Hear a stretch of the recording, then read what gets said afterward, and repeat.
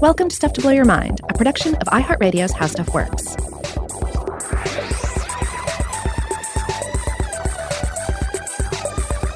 Hey, welcome to Stuff to Blow Your Mind. My name is Robert Lamb. And I'm Joe McCormick, and we're bringing you some listener mail today. Now, we just did an episode of Halloween-related listener mail, stuff for our October episodes on all things monstrous. But there was a ton of great listener mail that I would say fell in the crack, maybe between the coffin and the hard place, got wedged in there, and it's too good to pass by, so we're bringing you a second helping. This is going to be listener mail. A lot of it, I think, was from September, some from more recently, so we hope you enjoy. That's right. There's a lot of great stuff in here, and we wanted to do right. We wanted to pay off our debts here, listener mail related, before we move on into some more exciting content that'll take us through the holidays and ultimately into a new decade. Now, as always, Carney, our mailbot, is here to help us. I was telling Carney about my own philosophy regarding the holidays moving forward, and then I'm going to lean into the holidays. I'm going to embrace the holidays. And so Carney's doing the same thing. He's cooking nonstop, though. He's researching recipes for Thanksgiving dishes, and he is attempting to replicate food that humans can safely eat.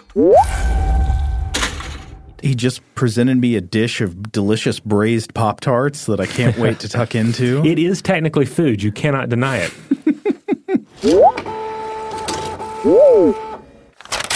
All right, should we look at this first piece of mail? This comes from our listener Jordan regarding the interview you did with Mark Mandica about, among many things, copperheads, snapping turtles, and all that. That's right. You were traveling, so I had Mark come into the studio when we chatted, and yeah, this is what Jordan had to say. Quote, I was recently listening to your September interview with Mark Mandinka on animal conservation and vilified reptiles and thought I would share my personal experience being bitten by a copperhead snake. This being said, I have always loved snakes, and the experience has not left me with any hatred of the reptiles or species themselves. That's very big of you, Jordan. 5 years ago, I was bitten on the foot by a baby copperhead snake in North Carolina. As you may know, baby venomous snakes are often considered more dangerous due to their lack of venom output control. I wasn't aware of the snake's presence at the time, and the bite marks were discovered by the ER, but the pain felt similar to that of an insect sting.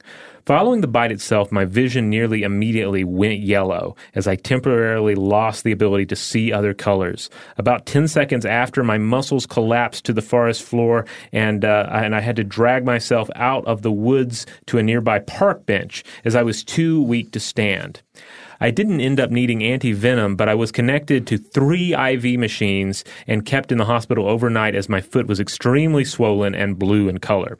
I was confined to a wheelchair and crutches for multiple months after with my swollen foot, so I definitely felt side effects of the copperhead venoms. Mild or not in comparison to other venoms, I would not wish to relieve the experience, although it is a much better story than any encounter I've had with a scud. I love Stuff to Blow Your Mind and invention, and I hope you enjoyed hearing what happened to someone that was actually bitten by a copperhead snake. That's a great story, Jordan. I don't know if I'd ever heard about the vision going yellow before. That's a very interesting effect. Right. Likewise, I either didn't know or had forgotten about the young snakes and venom control, venom output control. That's interesting as well. And yeah, it's just nice to have a firsthand account of the power of a snake's venom. I have never been bitten by a snake, so I can't relate. I've been stung by wasps, but that's it. All right, next we've got a couple of emails going way back to our episodes about fatbergs, of course, the dragons, the soap dragons that grow in our sewers when we flush wet wipes like we shouldn't. Don't wash oil and grease down the sink. Don't flush wet wipes, folks. And this comes from an anonymous listener, one who wished to remain anonymous. They say, hi, Robert and Joe, and good stuff to blow your mind people. So I guess that concerns you too, Seth. First off, you guys are truly of the finest podcasters, communicators, progressive thinkers, bastions of curiosity that I've encountered in podcast land. Thank you sincerely for your podcast and other endeavors. Well, you're far too kind. Now, I present to you a real-life Fatberg superhero. We were asking about this in our Fatberg episodes. I think the idea we came up with, though, was Fatberg Cop, right? Yes. But the listener here says it is the now-retired Grease Avenger from the City of Los Angeles Bureau of Sanitation. The Grease Avenger was created by someone named Adel Hajikhalil to promote awareness of the problems resulting in sewers from FOG, or fog, fats, oil, and grease. This, at the time, division manager would dress up in his supersuit and appear at functions to promote the messaging. Now that Mr. Hajikhalil has progressed in his career to manage a different bureau, the Grease Avenger has been retired, and almost all links to the story and images have been plucked from the web. A little nugget of Fatberg gold remains, however. See the screenshot and the link below. This is the only remaining image I could find of Mr. Hajikhalil in his supersuit. The story unfolds below in this obscure University of Houston publication. You'll see why when you read the story. Although his superhero days are likely entirely behind him, Adel remains a much beloved and effective visionary leader and is now general manager of the City of Los Angeles Bureau of Street Services. Although sewers and subterranean systems rarely hold the attention of the public, those of us who design and construct and maintain and operate this infrastructure know that we keep the poo beast at bay. All you need to remember, my friends, is that the sun shall rise tomorrow, thanks in part to people like Adel Hajikhalil. I'm so glad we've come back to this particular email, because I was delighted that there was a real-life Fatberg Cop. But can you believe it? There's more.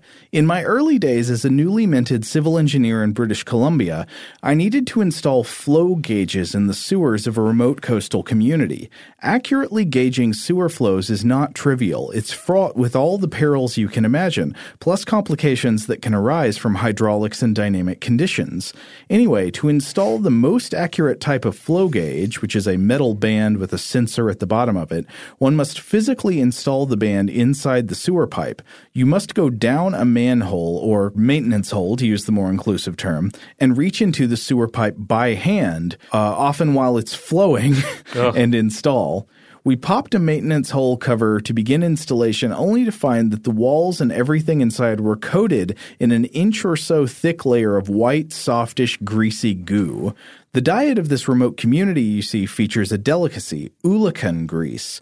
For the referenced website, quote, beginning around the end of February, they started to fish vast quantities of oolakan, a small and very oily member of the smelt family.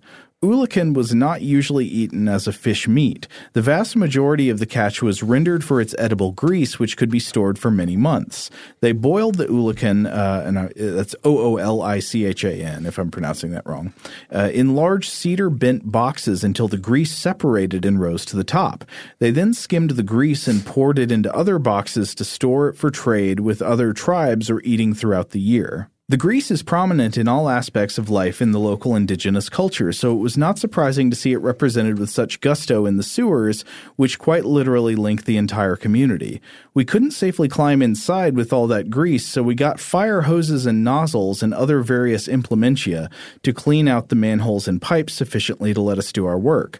Not wanting to ruin our boots and clothing, and generally stay as poo-free as possible, we donned rain gear, heavy gloves, and bags that we duct tape liberally to, you guessed it, a supersuit. Yeah.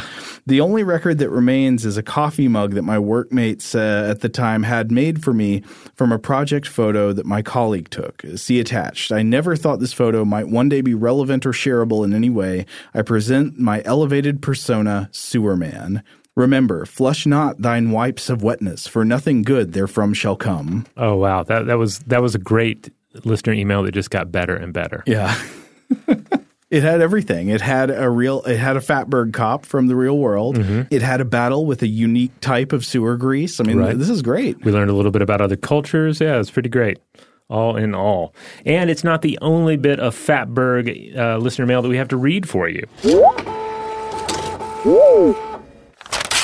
This next one comes to us from Maurice, titled Fatbergs from Outer Space. They write, I'm a longtime fan of Stuff to Blow Your Mind and listen to the show not just to learn about weird and noteworthy things, but also to gain inspiration for my own creative efforts. I write horror, science fiction, and fantasy stories, but I also write my own modules for the RPG games I run. After listening to the recent Fatberg episode, I became disgustingly fascinated and knew I had to design a grossed-out module for my Starfinder game, a science fantasy game by Paizo, I believe it is. This is the company that makes Pathfinder. It's my understanding that Starfinder is like the sci-fi sub-brand or parallel brand to Pathfinder. I don't know a thing about it. Pathfinder, more traditional, like D&D style. Okay. And there's a more complicated history there as well. But anyway, that's what they're talking about here. Talking about setting this up as a side mission. Quote, the setup is on a space station, which uses magic to run much of its life support in conjunction with more science-based methods. A Fatberg has been generated on board in the water system, bordering too close to the magical subsystems and has gained a kind of sentience. And the players have to find a way to defeat it and its minions before it threatens the station on the whole. Our quest against the Fatberg starts tonight. I really can't thank you enough for this thoroughly nauseating but immensely interesting topic. As a thank you, I've included a few stat blocks for this module, which I have custom created and included here, complete with ecology and tactical notes. Sorry for the formatting. I use several platforms to create content, and sometimes I have to use lower quality JPEGs for output. Keep the great content coming, Maurice. Now, I don't know anything about stat sheets or designing monsters, but Robert, if you have any thoughts. Oh, no, it looked pretty good. You know me, I can't resist looking at stats for monsters, and yeah, this looks like a really fun encounter. I also like the idea of the magic and the science being mingled together on the spaceship. Mm-hmm. I don't think I've encountered that before, but it makes sense, right? If you're going to power a starship, you don't want to depend exclusively on magic. You need to have at least a science backup in place. Right. I would guess that magic is more fickle and fleeting and finicky, and you got to have something, a reliable generator running in the background. Right. And then, science can only do so much. Something's got to make the artificial gravity work. So might as well turn to pure magic for that. All right. We're going to take a quick break, but we'll be right back with more. All right, we're back. All right, so we did an episode a while back about school dreams, the dreams where people are returned to high school or college, and we addressed why these dreams are so common, why they so often invoke anxiety, why they're so common in people who have been out of school for many years. And quite a few listeners got in touch about these. I would say this is one of the most email-generating episodes we've done in a while. Yeah, and certainly we're not going to read them all on the show, but I will say that just the sheer volume of emails did speak to the near universal aspects of this sort of dream. Mm-hmm. Though a couple of people let us know that they didn't have school dreams. They usually had some kind of equivalent that was based on some other part of their lives. A lot of people got in touch answering Robert's question about whether people who were in the military had military dreams, and quite a few people did. You know, they would have dreams of not being able to like get their uniform right, or not being able to figure out where they're supposed to go, and things like that. So to read a couple of the ones we got in response to the school dreams episode, this first one comes from Brendan. Brendan says, "Hey guys, I'm an avid listener of the show and often feel compelled to write in, but by the time I'm around my computer, the desire has been absorbed by the day-to-day duties of my life. However, this time, I happen to be in front of my computer as I finished one of your recent episodes on school dreams. I cannot recall ever having dreams of either high school or college, though I attended both. However, I went to community college later in my 20s and placed little personal value on my high school experience. I went directly into the workforce from high school, waiting tables, and later tending bar. I do somewhat regularly have dreams of showing up late for shifts and not wearing clothes in the restaurant, etc. In spite of having transitioned out of this type of work some years ago, I'm now an arborist. I have a hard time imagining two more divergent careers. I think it was Joe who questioned why school would be the metaphor a brain might select for dealing with present personal problems. Remember, this is following up from a number of people commenting on this phenomenon who said that they thought that school dreams were really about whatever present challenges people were facing, and that maybe the brain just selected school as a kind of template or metaphor for working out those problems in the dream. Brendan continues, I think that the reminiscence bump provides a possible answer couched in one of the other statements you made, that the period of life in which your so-called teenage brain is making vivid memories that help one to identify with self, you're also creating an extremely personalized metaphor that could be adaptable in motivating action when one is faced with a problem that has no clear solution. By providing a feeling of reconnection to the basic self lost to time, similar to how people have used tarot, astrology, and other randomly accessed organized stimuli to give their life direction, school just happens to be a near universal experience for people of that age in modern culture, and often referred to as where we, quote, figure out who we are. I think I would be most interested in hearing data and accounts of hunter-gatherer, early pastoral, or other non-industrial cultures and their school dream equivalents. Anyways, I hope this wasn't too long-winded and helps shed some light on the experience of those who didn't attend college at that formative period of life. Thank you also for indulging my armchair philosophical hypothesis. I love the show and the sounds of your voices. Have a great day, and I look forward to hearing your next topic. Well, thanks a lot, Brendan. Yeah, that was some interesting insight into the topic for sure. I totally echo. I mean, if you're like a dream researcher out there, I would like to see if people who don't really have anything equivalent to like the standard, United States kind of school experience, if people in hunter-gatherer societies or something report different patterns of dreams that are in any way analogous to school dreams. Yeah, that would be something interesting to cover. All right, here's another dream email. This one comes to us from Sammy. Hey guys, just started listening to the episode called School Dreams, and wow, did I relate to this. One of my only nightmares is forgetting I had a class and realizing it at the end of the semester. I know this isn't school-related, but my most common nightmare is actually being a waitress and forgetting one of my tables. I was a waitress about 7 years ago for 2 years. Those have to be related, right? I'd be curious to know if you guys have these kinds of dreams about your jobs. All the best, Sammy. P.S. from follow-up email. Sorry, I kept listening and realized I should give you some context on my education. I went straight from high school to university for an engineering degree, where during my second and third year I was a waitress. All of my school nightmares were forgetting university classes, but not high school. Honestly, I think this is probably because up until university I had no difficulty in school, but engineering was quite hard. Thanks.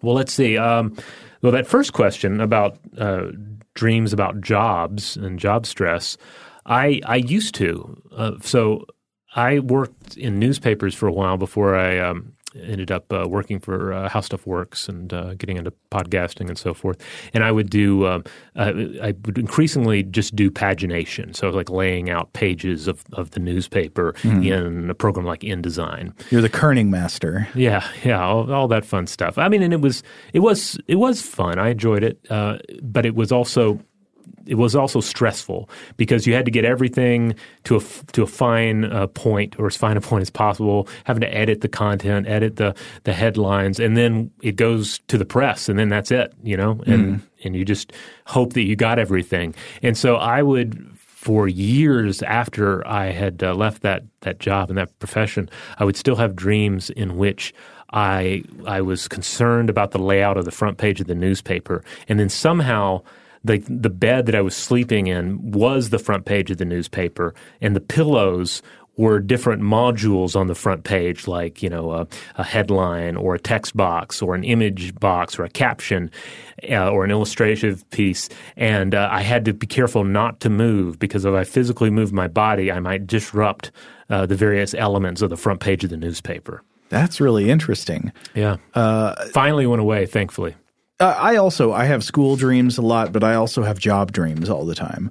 And I've had job dreams about like when I was I've worked in restaurants and grocery stores and stuff. I had server dreams, lots of stuff about like forgetting about tables and stuff. It's actually somewhat equivalent to the school dreams, like a big table that I forgot I had and I'd been neglecting them all night, and now they're mad and that kind of thing. I'd have dreams about, like losing track of dairy products. Well, when I worked in a grocery store, I was one of the main things I had to do was like keep stock of the dairy aisle and move stuff up from the cooler in the back out to the shelves and stuff like that. And so it involved a lot of management of inventory by date. And so I'd have dreams where like I couldn't read the dates and couldn't understand what needed to be out there, and then I'd lose things, and everything always had to be kept cold. So anyway, that's probably very boring. Sorry, but this is interesting too because this touches on something that we I think discussed recently on the show, and that's the reading in dreams. Yeah. And you were having the experience where you're just having a lot of trouble reading these numbers, but not to the point where you're like, oh, I must be in a dream because I can't read. I don't think the problem was that I couldn't read. It was more like there's a lot of – the dream had a – I remember not being able to keep track of information. Okay. Dream. Well, that also lines up with it right there. Yeah. Like the analytical brain is not fully engaged enough to really keep track of things or to question the authenticity. Yeah, I think working memory and critical reasoning are somewhat limited in the dream world. But also I have tons of anxiety dreams about like the kind of job I have now. Again, not very hard to figure out what they might be. It's like I dream that I released a podcast on a subject only to find out after we already published it that everything I said was grossly inaccurate. And people are like, how could you get all this stuff wrong? And I'm like, oh, no. And yeah. It's weird because I have those some of those same waking anxieties, and I have some of the same job stresses that you do because we pretty much have the same job. And yet I never have dreams about them. I never do. Instead I have the school dream. That's funny. Yeah. Well, I will say I have the school dream way more than I have job dreams, like way more than I have dreams about the current job I have. I think the way I'd put it is I have had job dreams like that. I still have the school dream on a regular basis. I see. Yeah. Yeah. That lines up with me. Like I had the job dreams for a while. They outlasted the job, but then they went away. All right, so I want to read one, maybe two of the emails concerning, these school dreams about the military or from people who served in the military. This one comes to us from Dan. Dan writes, I joined the Army 1 week after graduating high school. I didn't take school seriously and do not recall any school-related dreams today.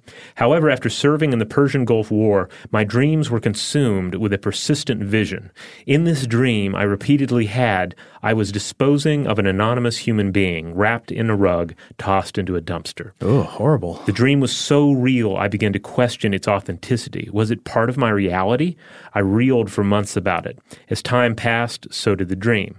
I used my GI Bill to attend college in upstate New York. Along the way, my dreams began to stress and fret about school and classes I'd forgotten to attend. This dream also became so visceral that I began to check my schedule to ensure my reality was not what my dreams would have me believe. Love the episode. Love what you guys do. Keep up the great work. Dan. Okay, so this is multiple interesting permutations. So saying no dreams about school when he was in school, and then was in the military and served in combat and had persistent dreams, but maybe not necessarily directly about the military, but so much like some kind of related persistent nightmare. Yeah. I mean, definitely, not to serve as dream interpreter here, but it definitely seems tied to the stress of dealing, with life in a combat zone. Yeah.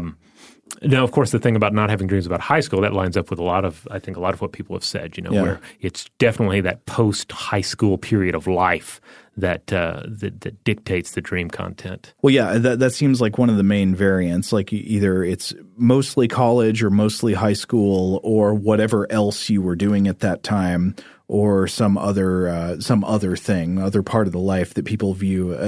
We did hear from a lot of people saying it was like these self-defining years that really seem to form their persistent like frustration and anxiety or problem-solving dreams.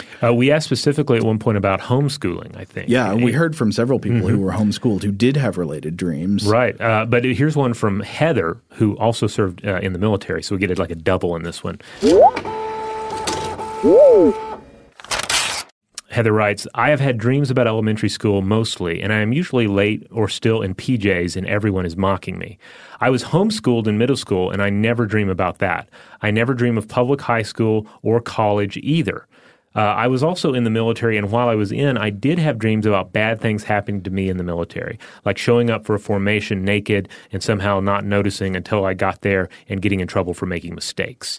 While I was in Iraq, I dreamed so convincingly that I was in Germany that I still thought I was in Germany when I woke up.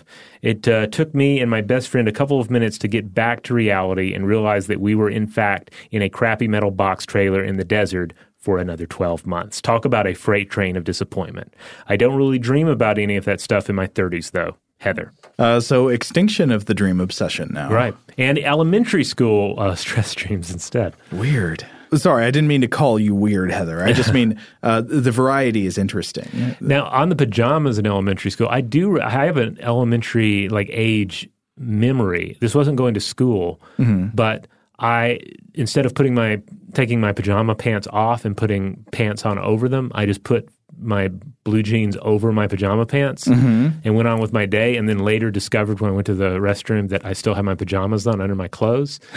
And that was a real life occurrence that kind of nicely mimics the fears we have regarding the kind of stress dreams that we have where we're wearing our pajamas to school, wearing them out in the day. Wait, were there any bad consequences to that? Well, no, luckily not, but it's kind of, it's like the adult version of realizing that you just drove for 4 hours there and back home and didn't have your driver's license. You're like, oh my goodness. Oh, yeah. That nothing went wrong, but what if it did? What if someone had noticed that I was wearing my pajamas all day underneath my pants, as if this was just what I did? That's a good comparison. All right, I think we're going to call the school dreams there. Sorry to the many, many of you who also got in touch with us with your great emails. We really appreciate them. But we got to go on to get some feedback about other episodes. That's right. We can't just talk about dreams. We also have to talk about black holes. That's right. So regarding our episodes about Sagittarius A star, the supermassive black hole at the center of the Milky Way galaxy, first of all, several listeners got in touch to ask us about the source of the opening monologue in that episode. I guess we didn't make it clear. They were asking if it was coming from a book or something. No, that was just us. That was just original to the show. Yeah, if we're not sourcing it or citing it, then it's probably just something we made up. Well, yes, that is generally the rule. We may have forgotten to or do we so. Forgot. It's okay. Unintentional. But since you asked, that's just us. So this first email comes from Chase. Chase writes, "Hey guys, I love your show. After listening to your series about Sagittarius A star, I thought of a way for me to conceptualize the astronomically large masses stated for black holes, and I wanted to share it with you. I thought this was pretty interesting." Chase says, "The black hole at the center of our Milky Way galaxy, Sagittarius A star, weighs in at 2.6 million solar masses. That's big, too big really for us humans to fully comprehend." I agree. So I did some math. If you think of the sun's mass as 1 second, Earth's mass is 3 microseconds, and Sagittarius A stars would be 30 days and 2 hours. Oh, wow. That does really hammer it home. But as we talked about in the episode, as huge as Sagittarius A star is from our perspective, the supermassive black holes at the center of other galaxies get much, much bigger. The quasar TON 618 is one of the brightest objects in the known universe, so bright that the galaxy spinning around it is not visible from Earth because the quasar itself outshines it. The ultramassive black hole at the center of TON 618 is the largest currently known. It is estimated to weigh 66 billion solar masses, and then by the same reckoning as earlier, where the sun's mass was 1 second, Earth's mass is 3 microseconds. This would be 2,097 years, 175 days, if our sun is 1 second. Wow. That's really good. I was hesitant when I started reading this email because I'm like, I'm not sure if they're going to pull this off. If they're actually going to take these big numbers and put them in use some sort of metaphor or transference that would really work. And this did. This totally did. Time within historical records, I think, is a pretty good way for people to try to conceptualize big number analogies. All right, here's another one concerning black holes. This one comes to us from Mike. Mike says, "Hi guys, just finished episode 2 on the supermassive black holes. Good stuff. In episode 1, you briefly mentioned musical references to black holes, but you missed one. I believe I've heard you mention the Canadian band Rush on past episodes, so I was surprised you missed mentioning their song dedicated to the first black hole to be experimentally discovered, Cygnus X1. Smiley face. Smiley face is not part of the black hole's name, though that would be amusing if it were. No, it's just Cygnus X1. Looking forward to hearing more about black holes on a future episode. Now, Thanks, Mike. I can't wait to find out about the first astronomical bodies that have emoji incorporated into their official names. Yeah, that would be interesting. It's like we discover like Orpheus B3 eggplant emoji, you know, and I mean, I guess it's only a matter of time. Earth will meet its demise with the impact of the great comet poop emoji. But Mike, thank you for bringing up Rush. Yes, I don't know about you, Robert. I'm a pretty big fan of Rush, especially. I'm not like one of those deep Rush maniacs who like knows all their catalog and all that, but Rush is one of my favorite things to come on classic rock radio. I always turn it up. Wait, what is the Rush song I should know? Tom Sawyer. What's the other one I should know? Let's not get Night Cheese, though. What's the other one, though? There's Limelight. There's Closer to the Heart. There's, oh, man, what am I forgetting? Maybe I just don't know Rush that well. I mean, I know I've heard them before. I've heard Tom Sawyer before, but I feel like there must be the one Rush song that resonates with me, and I'm not sure I'm recognizing it offhand. His mind is not for rent to any god or government. You don't know this? Oh, that one. I know that one. Oh, that's Tom Sawyer. Yeah. It's fine. Oh, wait, there's also Spirit of the Radio. That's the one. I don't know if I know that one. I think they reference that sometimes on Mystery Science Theater 3000. Oh, Salesman. Yes. I think, I don't think that's a riff I ever got, but I laughed at it, you know. All right, so any Rush fans out there, I guess I need some Rush education. So write in and educate Robert. Tell me what I need to listen to. Send me a playlist. I will give it a listen. Bring him closer to the heart.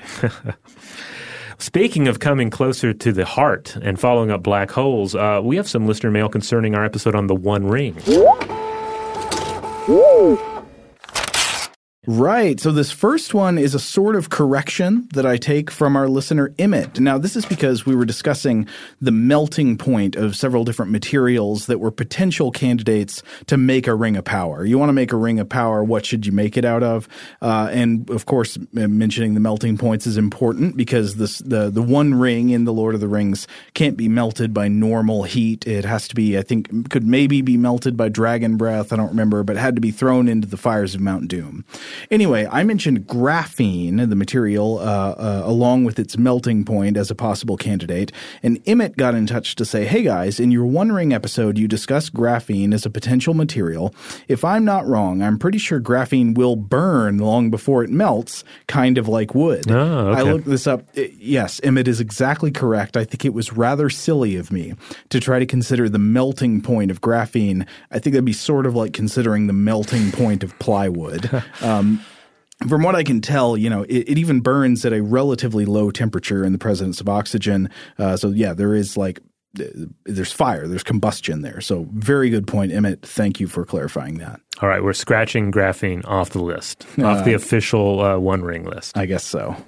All right, here's another One Ring email, and this one comes to us from Sandy. Sandy writes in and says, Dear Robert and Joe, first, I might have squealed a tiny bit when I saw the title of the episode. I love Tolkien and was so happy for this episode, and while I have a few corrections and notes, I mean, you hit nerddom, you know it's going to happen, I want to say I love the episode even when people looked at me funny on the tram when I spoke out loud in response several times. Oops, sorry, not sorry.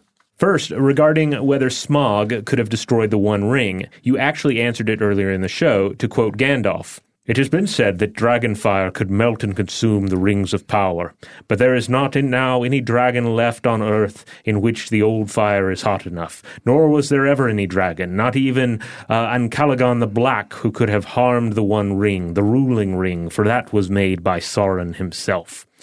She continues, Smaug could have potentially potentially destroyed the rings of power, the 3, the 7, or the 9, but he could not have destroyed the one ring. Even Ancalagon the Black could not have destroyed the one. Oh, and also Sandy throws in that it's very possible that Christopher Tolkien could have covered this particular item as well in his various publications. Anyway, they continue. Second, you almost failed to mention, but did circle back to it, the issue of the ring's size. But then you erred. No shame. Part of the will of the ring, or rather part of it mirroring the will of its master, is its ability to change shape. This allows it to change bearers when it chooses. This is also why one of the names that the ring is known by is Isildur's Bane. Seek for the sword that was broken. In Imladris it dwells. There shall be counsels taken, stronger than Morgul spells. There shall be shown a token that doom is near at hand, for Isildur's bane shall waken, and the halfling forth shall stand. The poem from Faramir's recurring dream that Boromir then has once, and which leads him to the Council of Elrond in Rivendell. This all makes sense to me because I don't know if you mentioned after we did the episode, I was like, okay, I got to go back and just read it. Oh, yeah, you picked it up. So I've been reading it. I'm in the middle of Two Towers right now. Sandy continues.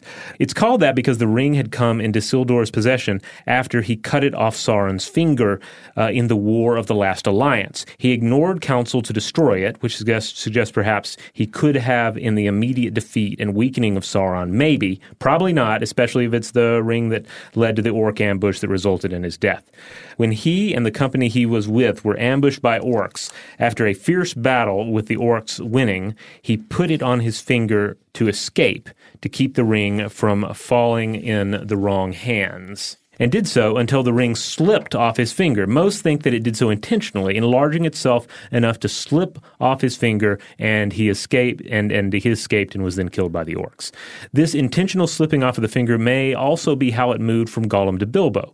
If Gollum had worn the ring, it had slipped off, and he had forgotten that he had worn it, he would expect it to be in its hiding place. Thus, when he returned to get it to ambush Bilbo after being bested in the contest of riddles, it was not there, as Bilbo had found it and slipped it into his pocket. Right. So they're saying that the ring may be sort of like getting bigger and smaller when it wants to stick on somebody's finger or fall off somebody's finger in order to make it to a new host. Right. It's almost like a parasite of some kind that has like attaching and detaching kind of properties, or like the way some parasites that are intestinal parasites will intentionally get themselves pooped out at some point in order to pass on to the next point in their life cycle. The ring kind of works that way. But Sandy's also touching on something which I could think could be a potential benefit of the ring, a power of the ring. Mm-hmm. So if you're like me and you have a ring that is kind of loose fitting, mm-hmm. you'll find that on cold days it is more likely to slide off.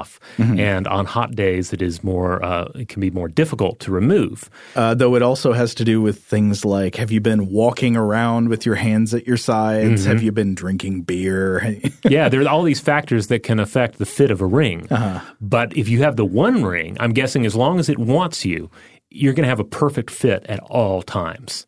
And I think that's amazing. Excellent craftsmanship, Sauron. Yeah, one of a kind. All right, Sandy continues, almost done here. An interesting part of the ring that you did not mention was those that seem immune to its pull or able to resist it. We see both Galadriel and Gandalf refuse it, but they both also bear one of the three. And that is not to say that they were not tempted. However, we have two mortals, neither elf nor Maya, and not protected by the three. The nine, of course, bear no such protection for their wares as the bearers of the nine are the ring wraiths, Faramir and Sam. Sam even bears the ring with seemingly no temptation to do more than to carry the burden for Frodo. And one must wonder, how would things have been different if the brother not tempted by the ring had gone to Rivendell? Of course, Bombadil could literally play with the ring and see through its invisibility, but Bombadil is probably not exactly mortal. And yeah, I think Bombadil, by most interpretations, is far from mortal. He's some kind of primal being. Yeah, he's some sort of, a primal deity that is no longer really connected to the affairs of. He's connected to nature, I suppose, but not to the affairs of all these mortals and immortals battling for control of things. Dude, we have really tunneled deep into Nerd Mountain here. Okay. But did we tunnel too deep? I don't know. We'll find out. Anyway, Sandy finishes up. Anyway, I doubt this is the only way too long email about the wonderful Despite Its Errors episode. Thank you very much for doing it. Peace, Sandy. Wait, I'm still not sure. What exactly were the errors? I lost track in there. I think maybe we didn't get the thing about the dragon's breath. No, well, I mean, I don't know. I don't think these were necessarily errors per se. But they might be. I just literally lost track of them here. I think that more Sandy was bringing up aspects of the mythology and extended mythology that we didn't really dwell on in the episode. Sandy, I accept your wisdom. You are the master. You are clearly the lore master. You're the one who should have gone to Rivendell.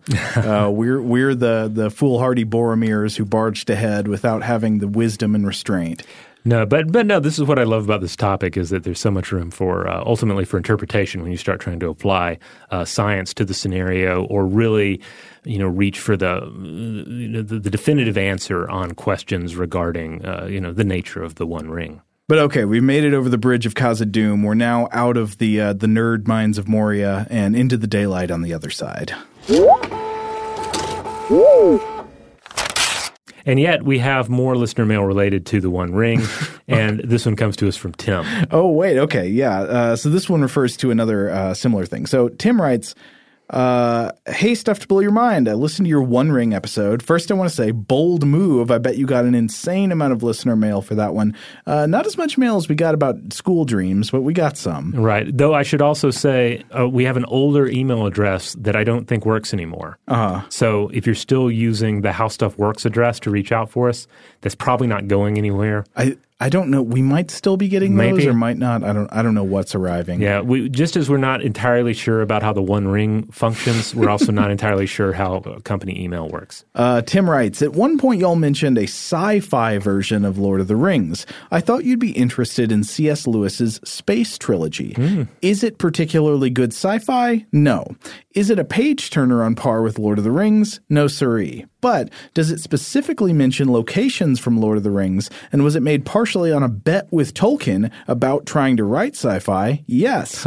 Allegedly, both Tolkien and Lewis wanted to write science fiction because their contemporaries were writing atheistic science fiction. Both authors produced something. Lewis wrote the Space Trilogy and included themes from Tolkien. Tolkien wrote a strange, unfinished story that is marginally about Elrond time traveling. Whoa. You can read this oddity in one of the History of Middle-earth books, I forget which. I don't suggest any of these works as good reads, but they're really neat when viewed in the context of both Tolkien and Lewis, and especially the theoretical combined Tolkien/Lewis legendarium. Anyways, great content. I couldn't ask for a better podcast to play in the background while I work. Thank you. Sincerely, Tim. Yeah, I read the Space Trilogy years and years back. Like maybe it was even high school when I read. Yeah, I think it was maybe high school when I read it initially. And then I reread, I think, Perelandra, the second one, in college. Perelandra was my favorite of the three by far. And I think if I were to reread one today, it would definitely be Perelandra, which, if you're not familiar with it, it recreates, I believe it's on Venus. Yes, because the first one is out of the silent planet, which is Mars, and Perelandra is Venus.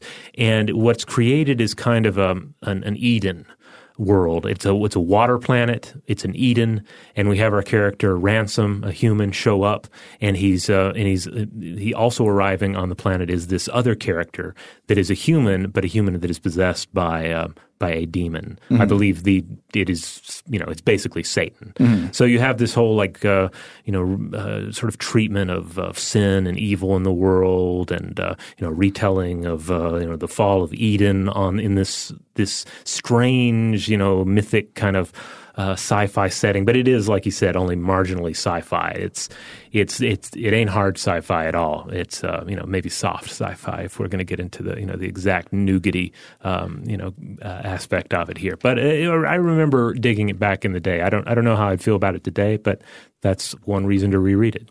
I guess that goes to the question we dealt with, I think maybe in the last listener mail episode, about what is science fiction. Is it about humanity's challenges presented by new technology, or is it just like any stories that take place in the future or stories that take place with space travel. Mm-hmm. Yeah, and I don't think that episode. I mean, I don't think that installment was at all concerned with technology. Mm-hmm. I think it was inspired by sort of planet sci-fi of the of the olden days, and then was about Lewis exploring topics that Lewis was interested in. Sword and Planet stuff. Yeah, Sword and Planet, exactly. Now the third one is weird. That Hideous Strength. I haven't read any of it. I remember it having there was some like gender stuff in there that I probably would not really appreciate today. But I also remember there being some like real horror-based stuff. Like as far as like horror in a C.S. Lewis book goes, there are some moments in that Hideous Strength that feel kind of creepy. Things with disembodied heads being made to speak and so forth. It's been a long time, but I remember when I read the Narnia books, I remember there was a passage in Voyage of the Dawn Treader that I found really horrifying when I was a kid, at least. It was like when they go through this fog of fear or something. I don't know. Maybe I'll go back and revisit it, and it would seem rather tame today. All right, we need to take a break, but we'll be right back with more. All right, we're back. And this time we truly leave the worlds of Tolkien and Lewis behind, and we move on into more firmly scientific territory. Okay, this is just a short message from Rasmus about our Electric Microbe-Land episode. Hello, Stuff to Blow Your Mind. Just listened to the episode Electric Microbe-Land, and I wanted to let you know how great it was. It was one of my favorite episodes ever. I think it brought up some very interesting concepts about electron transportation and respiration that I'd never heard of before, and I hope you will do more episodes on this topic. Best regards, Rasmus. I'm not sure what the next thing on this subject area would be, but I'm game for more if you are, Robert. I guess we just have to see what kind of studies and papers come out in the months ahead. Yeah. All right, we have another listener mail. This one concerns euphemisms, and this was a Vault episode, I believe. Yes, it was. So Thomas writes, the euphemism episode brought to mind a homework assignment I once had in primary school. We had to write a number of euphemisms, so being the smart aleck that I was, I thought I'd be hilarious to put making love is a euphemism for sexual intercourse. I think I was 9. I don't remember the reaction I got from my teacher. Joe mentioned that he loves idioms from around the world. So down here in New Zealand, and maybe Australia too, we say, we're not here to spiders, which basically translates as we're not here to waste time. I love this expression. That is so good. I live in Canada now and once said this and got a resounding look of confusion. Love both your shows and think it could be interesting to hear invention shows on plastic and knives. Recently been watching Bob Kramer knife making videos. Keep up the good work. Knife making videos can be very hypnotic. Now, I don't want to speak too much about invention on a listener mail for Stuff to Blow Your Mind because we do our own invention listener mails as well. But knives could be interesting, not so much in terms of pinpointing like where knives were invented and that sort of thing, but maybe looking at the sort of innovations that have taken place over time, like how knives have changed, and what different purposes we use knives for. Yeah, that'd be a huge, very complex story, probably a multi-parter, right? Because what would you have to start with the hand axe, going back to our Dietrich Stout interview? Yeah, I mean, you probably have to start with pre-knife stone tools and the like. Yeah. But then you can get into some really fun stuff like the switchblade. Off the top of my head, I have no idea exactly how the switchblade comes into being, but it is such an iconic knife. It's the bad guy knife, you know? Robert, we're not here to spiders. To say nothing of the Swiss Army knife. Now I'm even more convinced. I'm very interested in chasing these various weird knives through history. All right, this next email about euphemisms was very short, but I wanted to read it because I thought it was funny. So this is just part of an email we got from our listener, Anna. Anna says she just listened to our Vault episode about euphemisms. and writes, a bad example of a euphemism is when I worked full-time for a software company. The company was not doing very well, so they had to decrease everyone to 4 days a week. They described this as, quote, increasing your work-life balance. Oh my God. That is some of the worst corporate BS speak that I've encountered.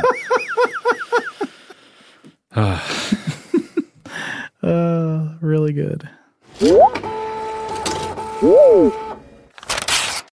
All right, this one, next one comes to us from Roger. Roger says, hey guys, been a fan of Stuff to Blow Your Mind for a long time and really enjoy your new show, Invention, as well.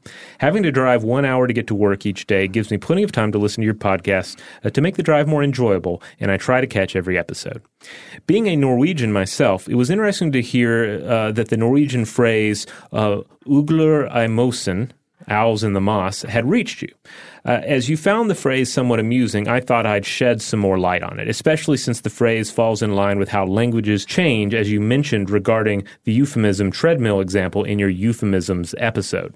The phrase, as you mentioned, means something is afoot or something is not how it should be. Another way of putting it is to be wary or be careful. The term actually originates from Denmark. However, in Danish, the term was der uler i mosen. Now, this term has a different meaning in Danish and actually means there are wolves in the swamp or marsh. That makes a lot more sense for something being afoot. The difference here, of course, is that the Danes used uler, wolves, rather than ugler, owls. And in Danish, the word mosen means swamps or marshes, wetlands, while the same word mosen in Norwegian means moss. The Danish term was primarily used with regards to the cattle trade to imply a shady trade-up until the end of the 1800s. And after the wolves were eradicated from Denmark, the term gradually changed from uler, wolves to ugler, owls, and has since kept that meaning. Another fun thing to remark about this is also that the term has yet again changed a little. When something is shady or there is something afoot, and we have a single word in Norwegian which encapsulates the whole meaning, and that is muffins. Muffins. So it's like instead of saying something shady's going on, you can just say muffins. Yeah, you would say her dat no muffins. That would mean they say there is something shady going on here. These days, you will sometimes hear people say her dat muffins I mosen, meaning there is something shady in the moss. And this has yet again, sometimes deliberately to be funny, and other times simply as a misquote, been changed to her dat muffins I mosen, which means there are muffins in the moss. You could argue that muffins in the moss also implies that something is not right or that there is something afoot. So while the phrase has been changed around, it still retains its original meaning, at least to some extent. Though it has moved quite a bit from its original and foreboding message, there are wolves in the marshes, to the more benign, there are muffins in the moss. Thought this might be a fun little exploration into how language changes over time using a foreign phrase you brought up in your podcast. Also, big thanks to both of your podcasts, which keep me entertained, always allows me to pick up and learn new things, as well as how you frequently come at various topics from unexpected angles, and often makes me go, I never thought of it that way, while on my way to or from work. Keep up the great work, and looking forward to the next episodes of both Invention and Stuff to Blow Your Mind. Well, thank you so much, Roger. That was fantastically interesting and funny. We had heard from several other listeners about the owls in the moss expression. You're not the only one to get in touch about that. But this is the only place I think I heard about muffins. Yeah, I really like this muffins in the moss talk. I want to start incorporating that into my, into my daily discourse. Right. But Robert, we're not here to muffins in the moss. You're really getting a lot out of Carney's new profanity bleeping software, Joe. You're really putting it to the test here. We keep it clean around here. All right, finally, I think we're going to read something about the Voynich manuscript episodes we did. So this comes from Matt. Matt says, hey guys, longtime listener, first-time correspondent. Absolutely love the show, along with Invention, stuff you should know and stuff they don't want you to know. I've had a high-res PDF of the Voynich manuscript for a while, and I've used it in my own artwork as well as in D&D campaigns as inspiration. Man, we are just hearing from so many D&D people. Yeah, I love it. The more dungeon masters and game masters we have listening to the show, the better. Matt goes on, the drawings are somewhat sloppy, but very endearing. The text is immaculate and fascinating, at least aesthetically. My theory is simple. It's an art book, not intended to deceive or prank anyone, just a cool project of someone similar to me, to be honest. A few things I notice is that it looks like the drawings were done first and the text added after. Pretty obvious. I also think it was written from right to left and not left to right. Could be the creator or creators was left-handed. I am left-handed, and I find writing that way is quite easy, especially if I'm 100% making it up as I go. It also drastically reduces smudging. I took bookmaking and book restoring classes in art school, and I made a few occult tomes for fun or as class projects. Never sold them, still have them some 20-plus years later. One is even on antique paper I found, which brings me to another theory I read, not sure if you covered it. Maybe the text, art, and paper itself are all of different ages or even by different people. Anyway, keep up the fascinating work, and I have a long back catalog of you guys to eventually listen to, which I love. It would be sad if there were only 50 or so podcasts so far. Thank you for reading, Matt. And then Matt attached a page for us to look at from one of his Voynich-esque art books. It looks like a combination of some strange architectural plans with some kind of like Tool album cover body art. Yeah, kind of a Leonardo da Vinci aspect to it as well. Yeah, I like this. You know, speaking of, I would love to come back and do something on Leonardo da Vinci proper, because I was listening to Ideas on CBC radio. Mm-hmm. Paul Kennedy, yeah. Well, Paul has moved on now. Yeah. I mean, he's retired, and there's a new host, but it's still a great show. And they did one recently on Leonardo da Vinci's use of monsters. Ooh. And his like lifelong obsession with monsters, and it was quite fascinating, obviously, because it touches on several different things that I really enjoy. So if I would recommend anyone out there, if you want to check out Ideas, you've heard me talk about it for years. If you're interested in monsters and or Leonardo da Vinci, go find that episode. I am tremendously intrigued. There's spikes shooting out of my brain about this. All right, I have another Voynich manuscript bit of listener mail to read here. This one comes to us from David. David writes, I was just finishing your episodes on the Voynich manuscript, and I wanted to see if what I started to suspect had already been offered as a theory. One of you mentioned that sigils and proto-cryptograms you would create as a child. I had already begun to suspect, almost as quickly as I started listening to the episodes, the possibility that it is the work of a child. This could explain a few things: the nonsensical language, but close enoughness of the language, the unrecognizable drawings, even the drawings of naked women, a prime curiosity for male children. If you think about the nature of manuscripts of the time, access to the material was reserved for either the clergy or the very wealthy. The idea of a child more or less rules out the clergy, but it wouldn't be an extreme stretch of the imagination that a wealthy lord or baron could allocate resources for the pet project of their preferred son. I say son because it's the most logical choice for the time and place, and privileged people believing that their children are somehow preternaturally intelligent is nothing new, and also never going to go out of style. The product of the kinds of pressure that children like these experience do often exhibit a sophistication beyond their years, which could explain the nature of the drawing and the writing. This is just an idea, and it wouldn't surprise me if somebody else had already come up with it. I'm not claiming to have cracked it. I've never even looked at it. Okay. Because if it is the work of a child's mind, then there's nothing to crack. It's just adults trying to decipher meanings from the musings of a child, which would be equally frustrating and hilarious to think about all the wasted time and conspiracy.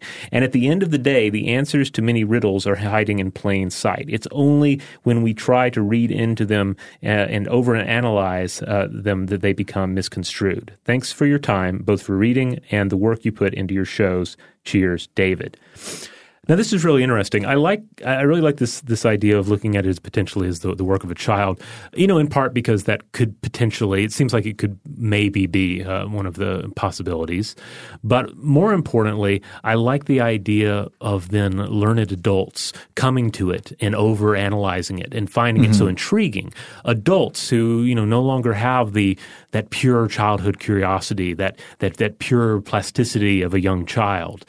But in doing so, So it's kind of like, the whole idea of children say the darndest things or whatever, like children will say weirdly crazy and often illogical things that just fill us with laughter and sometimes awe. Sometimes they cut to like a truth of the universe that we would never quite say it that way, but a child has. We would never draw it that way, but a child did. So I like this idea. As the father of a child who loves to illustrate strange books about dinosaurs, I'll look at them and I'll be like, that is crazy. I love it. And I can imagine something like that taking place with the Voynich manuscript, whether or not it's actually a valid theory or not. Totally. One last thing I will say about the Voynich manuscript is that several listeners got in touch to ask us about a particular theory explaining it that has been in a couple of videos online. I believe it's with some scholars saying they believe it's in some archaic form of Turkish or has something to do with like a Turkish culture that created the manuscript. Basically, like I've looked at it, I looked at the videos. I have no way of evaluating it because I don't have expertise in cryptography or Turkish or medieval manuscripts and I guess not medieval or Renaissance manuscripts. So I don't know, but I also haven't found anything by experts evaluating this theory. So that already makes me a little cautious about saying, yes, they cracked it, as we tended to be with all kinds of things. But it's possible. Yeah, I'd be curious to hear what the scholars and relevant experts say. Well, the folks at Yale would be the ones to ask. They would be at the the Beinecke Library or however you say it. Beinecke, I think. Beinecke, yeah. Beinecke. I think we said it wrong once in the episode. One of us is right, or we're both wrong. But I feel like we have pretty good odds there. Well, I don't know about you, Joe, but I feel like I'm out of steam for this week's listener mail. Yes, I would say there are owls in the moss because they've lost the will to fly and fully collapsed into the underbrush. All right, so we're going to go ahead and close the mailbox for now. Again, we read everything. We don't get to read everything on the show, and we don't get to write back, but we do continue to enjoy hearing from everyone. You end up adding so much additional insight into the topics we discuss. And we just love to know as well, what is really resonating with you, what kind of topics that you dig, and what kind of topics you want us to do in the future. In the meantime, if you want to listen to more episodes of Stuff to Blow Your Mind, you'll find them at stufftoblowyourmind.com, and you'll find the podcast wherever you get your podcasts. The best thing you can do to support the show is to tell other people about it and to rate and review wherever you have the power to do so. The same goes for Invention, our show that goes through human techno history, one invention at a time. Inventionpod.com is the website, but you'll find it all over the place. And if you want a little slice of sci-fi fiction horror this holiday season as you're driving around or flying around or just staying put, check out The Second Oil Age. That's the show that I worked on. And as of this publication, I think most of the episodes are up. Maybe it has like 2 more. All the episodes will be up by the end of November, and then you can binge it. If you haven't listened to The Second Oil Age yet, really do check it out. I think you will love it. If you're a fan of this show, it should be right up your alley. All right. Well, thanks to Carney for helping us out once more. Of course, thanks as always to our excellent audio producer, Seth Nicholas Johnson. If you'd like to get in touch with us with feedback on this episode or any other, to just send some general listener mail that could be featured on a future episode like this one, you can, as always, email us at contact@stufftoblowyourmind.com.